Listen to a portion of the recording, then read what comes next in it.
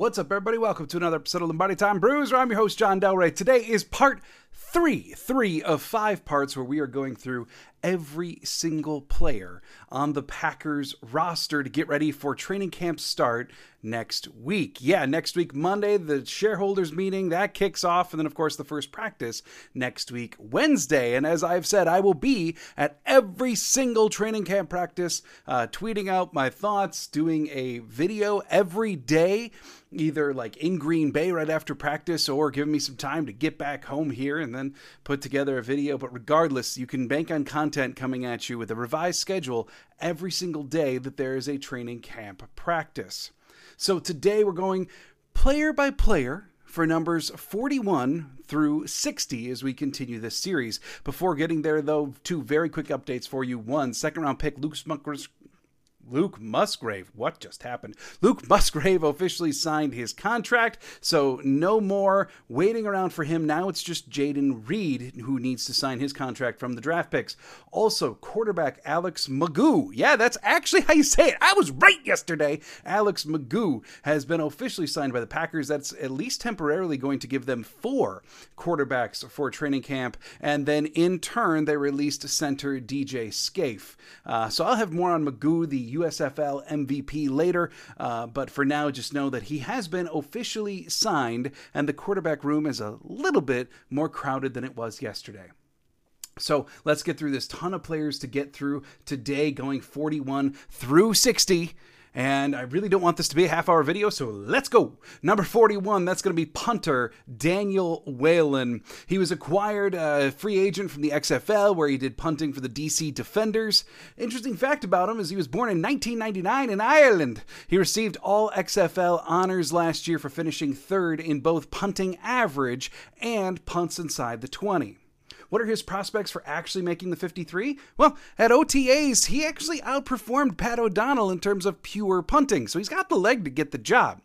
But we also know that Rich Bisaccia really values the experience that O'Donnell brings, as well as the quality holding. O'Donnell is revered as one of the best holders in the NFL, and with a rookie kicker, that could really come into play here.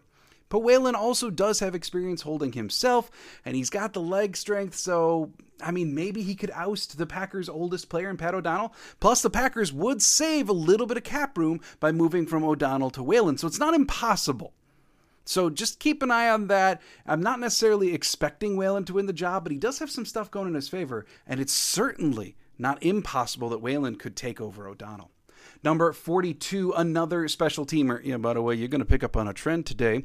Numbers 41 through 60. These are not exactly a lot of the most popular numbers for NFL players. There's a lot of UDFAs. There's a lot of special teamers. So a lot of guys who you're going to hear me say, I don't know if they're going to make the roster. Just bear with me. Number 42, that's long snapper Matt Orzik.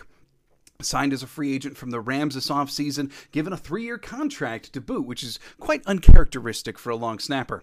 As far as pedigree for long snappers goes, dude's only been in the NFL for 3 years, but he does have some accomplishments.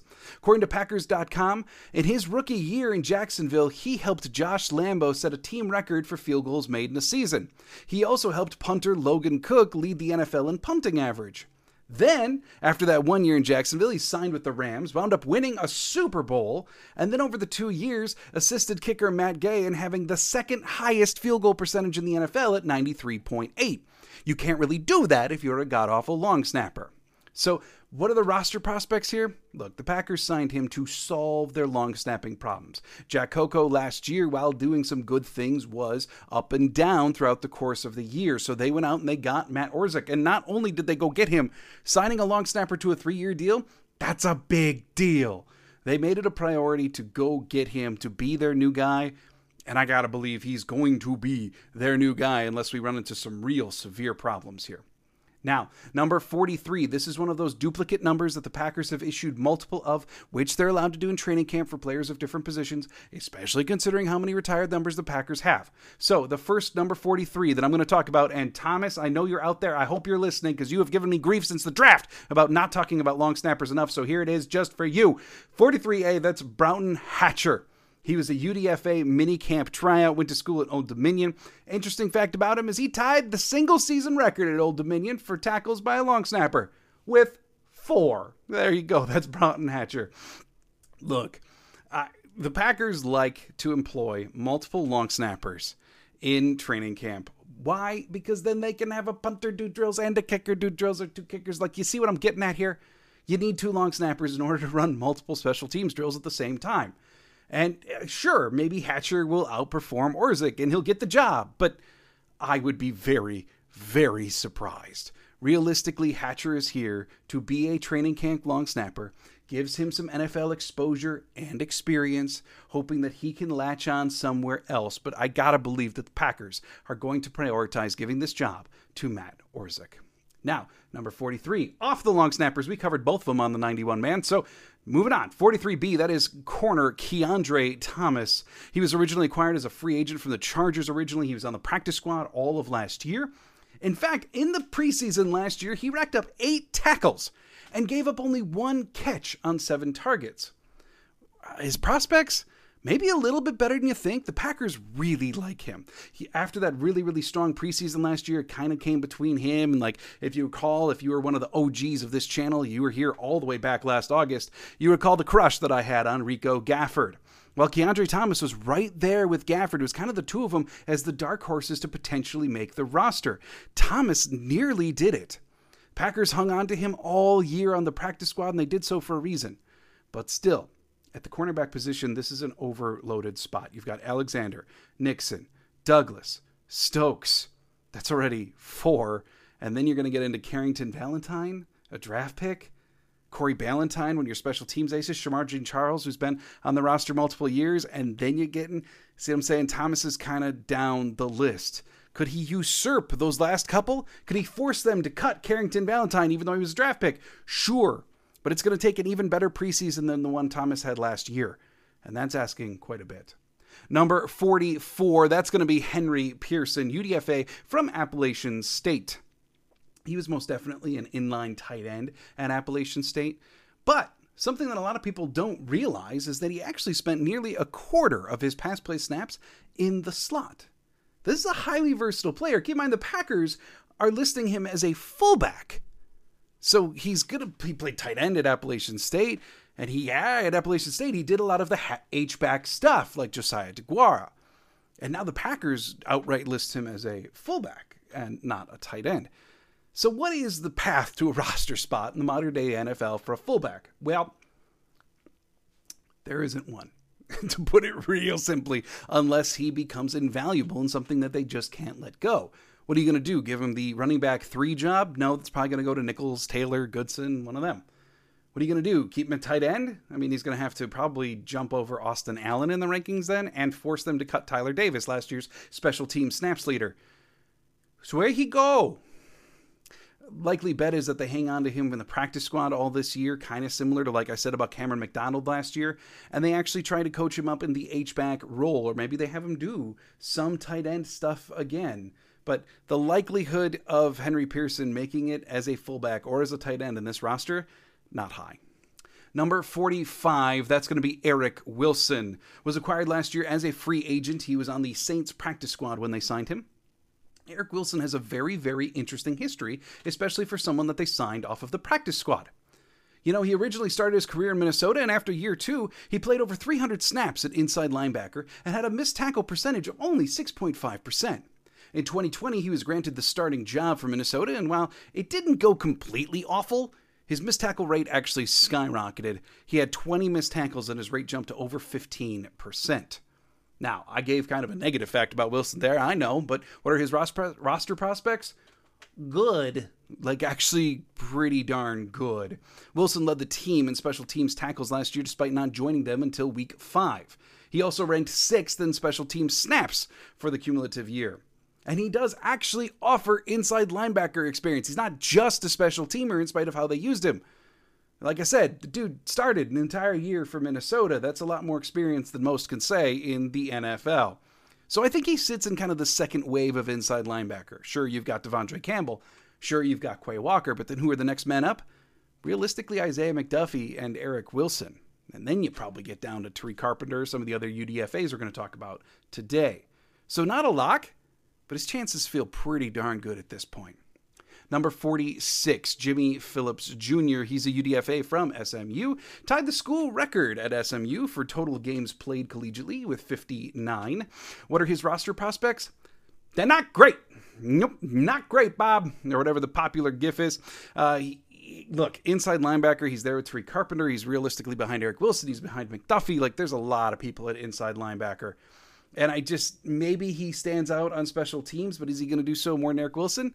We know Rich Bisaccia would love to just employ 53 inside linebackers and have them run around like maniacs all the time. But I'm not sure Jimmy Phillips Jr. is going to be making it. Number 47, a different tale of a player here. Justin Hollins. He was a free agent acquired from the Rams after they let him go about 2/3 of the way through the season last year. He appeared in only 6 games for the Packers after being let go, but in that time he amassed 9 pressures and 3 sacks, according to PFF. What are his prospects? Look, the Packers re-signed him this offseason for a reason. He's probably in the tier right under lock, and I know a lot of people don't believe that, but hey, go look at OTAs. I know I talk about how rotations and playing time at OTAs don't matter that much, but it was quite notable how Justin Hollins was taking a lot of the first-team snaps opposite Preston Smith and not Kingsley Enagbare while Rashawn Gary continues to come back. You certainly don't expect that of LVN at his very first OTA, very first minicamp as a rookie, but like, you could have had it been Enagbare, and they chose not to. They gave that role to Hollins. So, to me, that means that they like him a lot, and they put a priority on re-signing him. So last year he came in, he got 3 sacks, got those 9 pressures. He's in that second wave of pass rusher, and who knows how long Rashawn Gary's going to miss. I know all the reports about him are quite positive, but is it going to truly stay that way? How much time is he going to miss? And that means Hollins might just get more and more playing time. I think he's a shoo-in for the roster. Number 48, that's going to be Benny Sapp, the third, UDFA from Northern Iowa. He only gave up 256 yards in coverage last year, but 80 of those were on a single catch. If you were to wipe out that one play, that actually puts him up to being about 20th in all of college football for safeties who logged over 700 snaps last year. That's pretty dang good for a UDFA. And there is some potential here. Maybe he can oust 7th-round pick Anthony Johnson Jr., Maybe he's got the skills to usurp the draft pick and take his spot. But Anthony Johnson Jr. isn't even guaranteed a spot as a 7th-round pick. You know, maybe the Packers are truly inclined to keep 6 safeties, which sounds like a ton, which case his chances are better, but he still probably has to leap a couple people, maybe even Rich Bisaccia's best friend, Dallin Leavitt. If this is even close, the edge is going to go to Anthony Johnson Jr., the edge is going to go to Dallin Leavitt. I just don't love Benny Sapp's chances unless he absolutely balls out. Number 49, tight end Austin Allen, originally signed as a free agent collegiately. His career high in both catches with 7 in a game and yards with 143 in a game came against the Wisconsin Badgers. Ouch, bro. Like Benny Sapp, sure, he's got some potential. Could he jump over Tyler Davis? Sure, but he's going to have to prove that he's incredibly competent on special teams in order to do so, considering that that's Tyler Davis's main gig now since he led the team in special team snaps last year.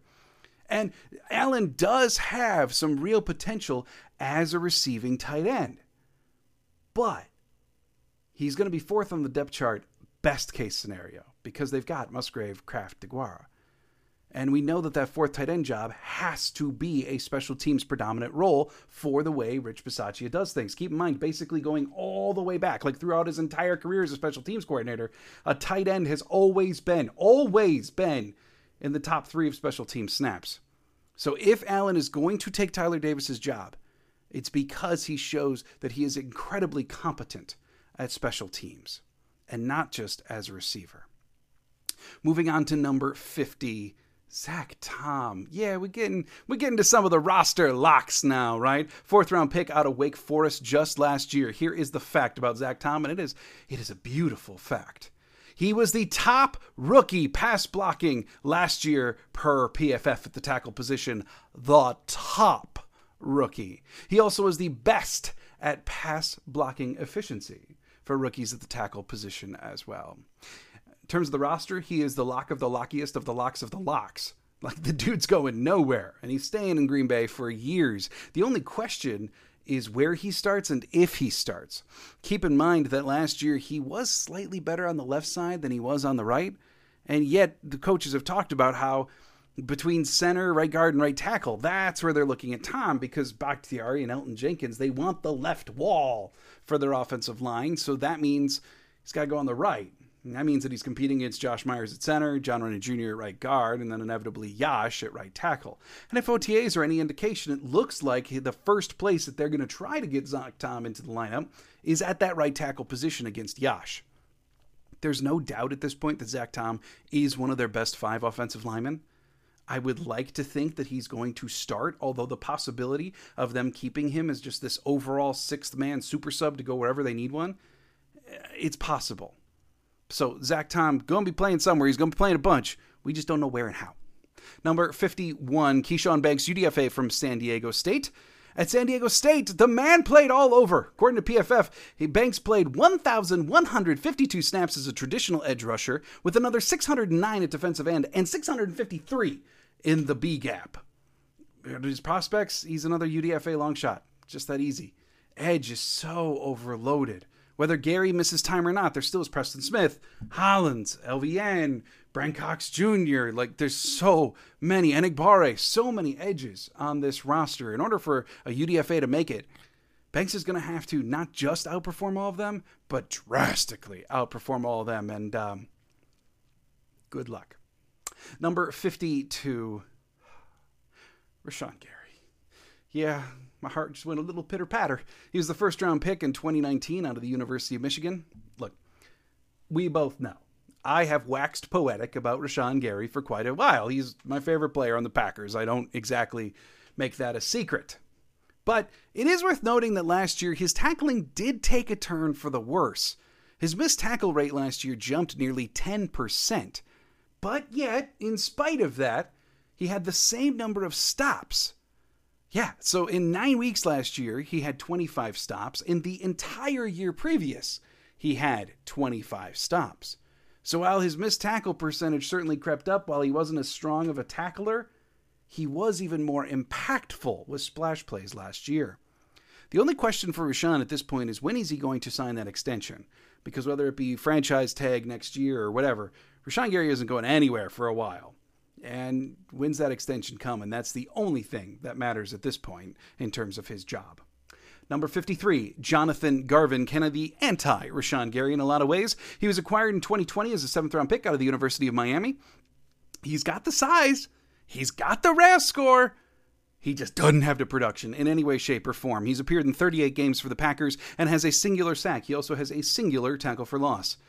Look, he's more than likely on his last life in Green Bay. He has been, as the Packers have rotated body through body through body at the edge position over the last couple of years. Keep in mind how many guys, because they haven't been this loaded for years, keep in mind how many guys have been practice squad elevations or up and down type players to really fill out when there's been injuries.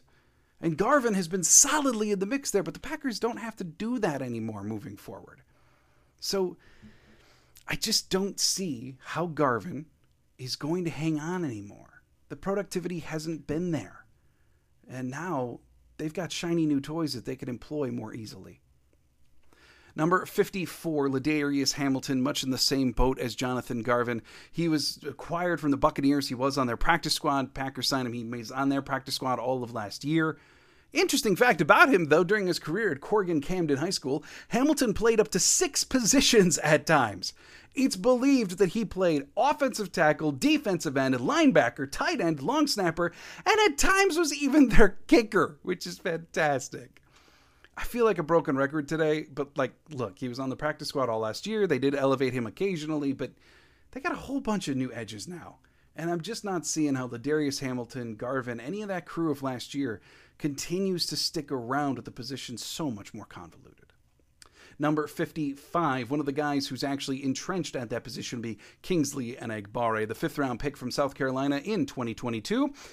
Amongst all rookies with at least 150 pass rushing snaps at the edge position last year, his PRP ranked 8th out of all rookie edges last year. Now, if you're wondering what PRP is, I'm going to reference PFF again. That is their fancy, combined metric for how many snaps did a guy play, and now factor in the hurries, the pressures, the hits, the sacks, the pass rate, run efficiency, whatever. It's their standard metric for combining all of that stuff together to say how good is a pass rusher.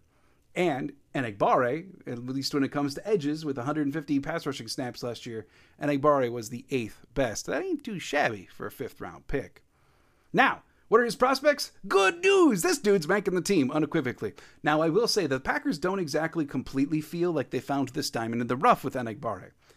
A lot of people think that he was a steal coming out of the 5th round of the draft, but look, Enagbare played a bunch last year. They've got Gary, they've got Smith, and yet they still felt the need to go get a 1st-round edge this year in Lucas Van Ness. This isn't a knock on Enagbare. I'm just trying to feel out how the Packers feel. And look, if you feel like you've got this 5th-round steal who unequivocally is going to be like this down-in, down-out starter once he develops a little bit more, unequivocally part of the future, then why are you spending a 1st-round pick on an edge? Why is edge so high on your need list? So, look, Enagbare probably has a future in Green Bay as a rotational pass rusher, which is great. That's a good thing because it's where he is best suited to make an impact. So, roster lock. No doubt about it. Starter? Maybe while Gary is out and LVN is developing, but not long term. Number 56, and I do apologize deeply if I'm going to say this name wrong. I've looked up different videos, different people who have tried to define this pronunciation, and frankly, all of them are just a little bit different, so I don't quite know which way to go here, but number 56, Kenneth Adenogwu. Part of the NFL's International Pathway Program. If you haven't heard of this guy yet, this is one of the most fascinating stories on the Packers this year. And you've heard me talk about how the Packers have a 91-man roster. Well, normally it's 90. I haven't lost my marbles. It's the fact that he is an extra player on that 90-man roster. He's an exception to the rule. He participated in NFL programs in Nigeria. He played soccer growing up. Then all of a sudden he had this massive growth spurt and he started playing basketball. While playing basketball, basically some people said to him, hey, why don't you give football a try? And wound up participating in some of the NFL programs. Eventually, he was invited to the NFL touchdown camp in Ghana, where he was awarded the defensive MVP. Look, the dude is just learning football. About a year ago, he didn't know what a line of scrimmage was. And now he is number 56 for the Green Bay Packers. No, the Packers did not necessarily sign him. They were allocated him by the NFL. But he's 6'6", 259 pounds, and he has excellent burst and speed that were very much on display at OTAs. If he can learn the game, if he can learn how all of this works, maybe he can be something someday just based upon raw physicality. The great thing for the Packers, though, is for this year, he doesn't necessarily count against the rosters. Sure, they can put him on the 53-man. They can, in which case then he counts as one of the 53. But as of right now, he's an extra player on the roster. He's player 91 in what is most teams having 90. Same thing applies if they choose to put him on the practice squad this year. He does not count for their practice squad if they choose to put him there. He only counts if they put him on the 53. So the Packers have absolutely no penalty, no consequence for keeping him around at least on the practice squad throughout the course of this year to see if they can continue developing him as a prospect to get him into an active NFL game. That's my guess. He's probably going to wind up on the practice squad. It makes all the sense in the world. Absolutely pulling for him to eventually make it. Number 57, that's going to be Brenton Cox Jr., the UDFA from Florida. Not your typical UDFA, I'll get there in a minute. But in 2018, he was one of the top 20 prospects in the country. Collegiately, he peaked in 2021 in Florida with 8.5 sacks and 14.5 tackles for loss. Look, another interesting story. He originally, after being named one of the top 20 prospects in the country, he went to the University of Georgia. Then he got a ticket for having some marijuana and then wound up getting kicked off the team. He went to Florida. Then no one's quite sure what happened there, but he eventually got kicked off Florida. Now, when he did his pro day, Florida still let him work out there, so obviously the relationship isn't totally, decimated. But if you look at his skills, if you look at his productivity, if you look at everything about him, besides his behavioral history, this man is not a UDFA. He is substantially better than a UDFA. And the Packers may have gotten an absolute steal on their hands here if he can keep everything together behaviorally, mentally, emotionally, whatever is going on there, which, no one in my circle of things out here who just puts stuff on the internet knows for sure what happened. So one thing we can say is that he was originally busted for marijuana. This is not a guy who you've heard stories about, like, beating people, like manslaughter, whatever you want to say, right? So what are the problems here? What went wrong? Can he keep it together in Green Bay? If he can, he does stand a chance to make this 53. Absolutely he does.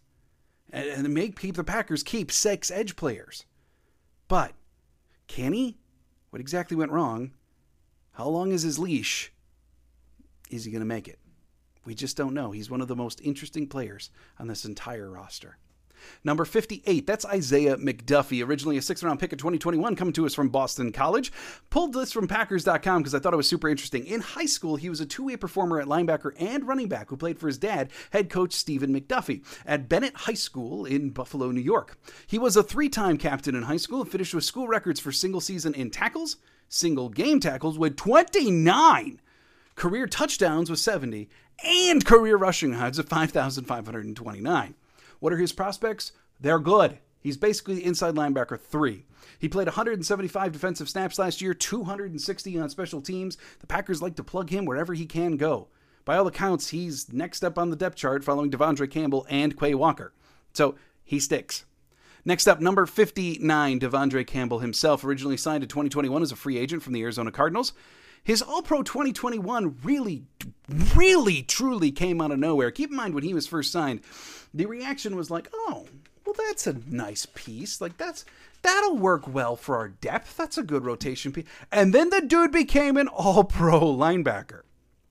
Like, in 2019 and 2020, his PFF grades averaged out to be 50. Yeah, his overall defensive grades. One year was like 49-something, one year was 50-something.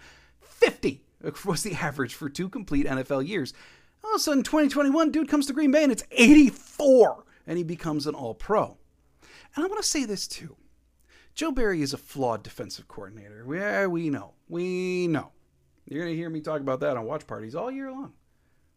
But, okay, he did exceptional work in LA with his inside linebackers. That was his job, was inside linebacker coach. And Corey Littleton, look at how he progressed in LA and then got himself a big free agent contract.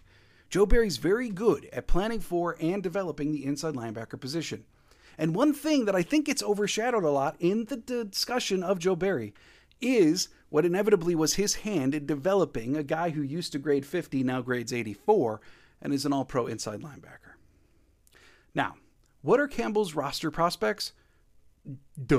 Obviously really good. The problem for him is he needs to get completely healthy, and he needs to show that he can play at an All-Pro level again. Last year was above average. It was not as special as 2021. Can Campbell return to 2021 form? It's the only question that matters for the Green Bay Packers and Campbell. At number 60, the last jersey number we're talking about today, that would be UDFA from Illinois State, Jason Lewin. He used to play tight end, but then added 60 pounds while at Illinois State. And I'm talking about the good kind of 60 pounds, not just the 60 pounds that you get from eating too freaking much, but added 60 pounds in order to play defensive lineman. He was a top 5 IDL on the roster. I mean, like, let's say it this way, okay? In terms of his prospects, top 5 are probably locked down. You've got Clark, Wyatt, Slayton, Brooks, Wooden. Done. Now, the Packers may just keep those 5. Or they may keep 6, in which case you are expanding it to Chris Slayton, Jonathan Ford, maybe Jason Lewin. The point is, for that 6th interior defensive lineman spot, if the Packers opt to keep one, because the 5 are done, like locked, if they decide to keep a 6th, gotta believe Lewin stands just as good of a chance as anybody else. Ford, Slayton, I mean, these aren't guys that lit the world on fire last year. Slayton was held on the practice squad. We'll be talking about him more soon. But they might not keep one, but if they do, all bets are off. Lewin could make it. It's just a question of whether his play dictates that they need to keep a 6th one or not. That's it for today. Thanks for hanging out. We've got 40 numbers to go. And tomorrow you're going to hear 61 through 80. So come on back for part 4 tomorrow as we continue to work our way through the roster. Get ready for training camp next week. Hope you're having a great day today. And as always,